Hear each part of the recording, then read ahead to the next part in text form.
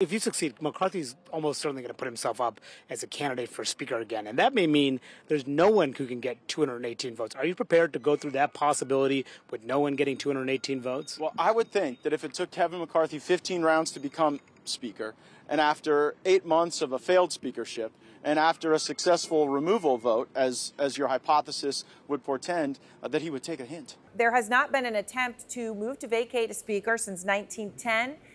So this is almost unprecedented in its attempt, and it has never been successful. Gaetz is saying that McCarthy will not remain Speaker if Democrats don't help him. So that's what he's saying. Obviously, some of your colleagues have indicated that they might vote to help him. Aaron, we're meeting as a caucus tomorrow morning to discuss exactly the question you're asking. Hakeem Jeffries has done a phenomenal job as a leader, and I will follow what the caucus decides and will defer to his leadership on this issue.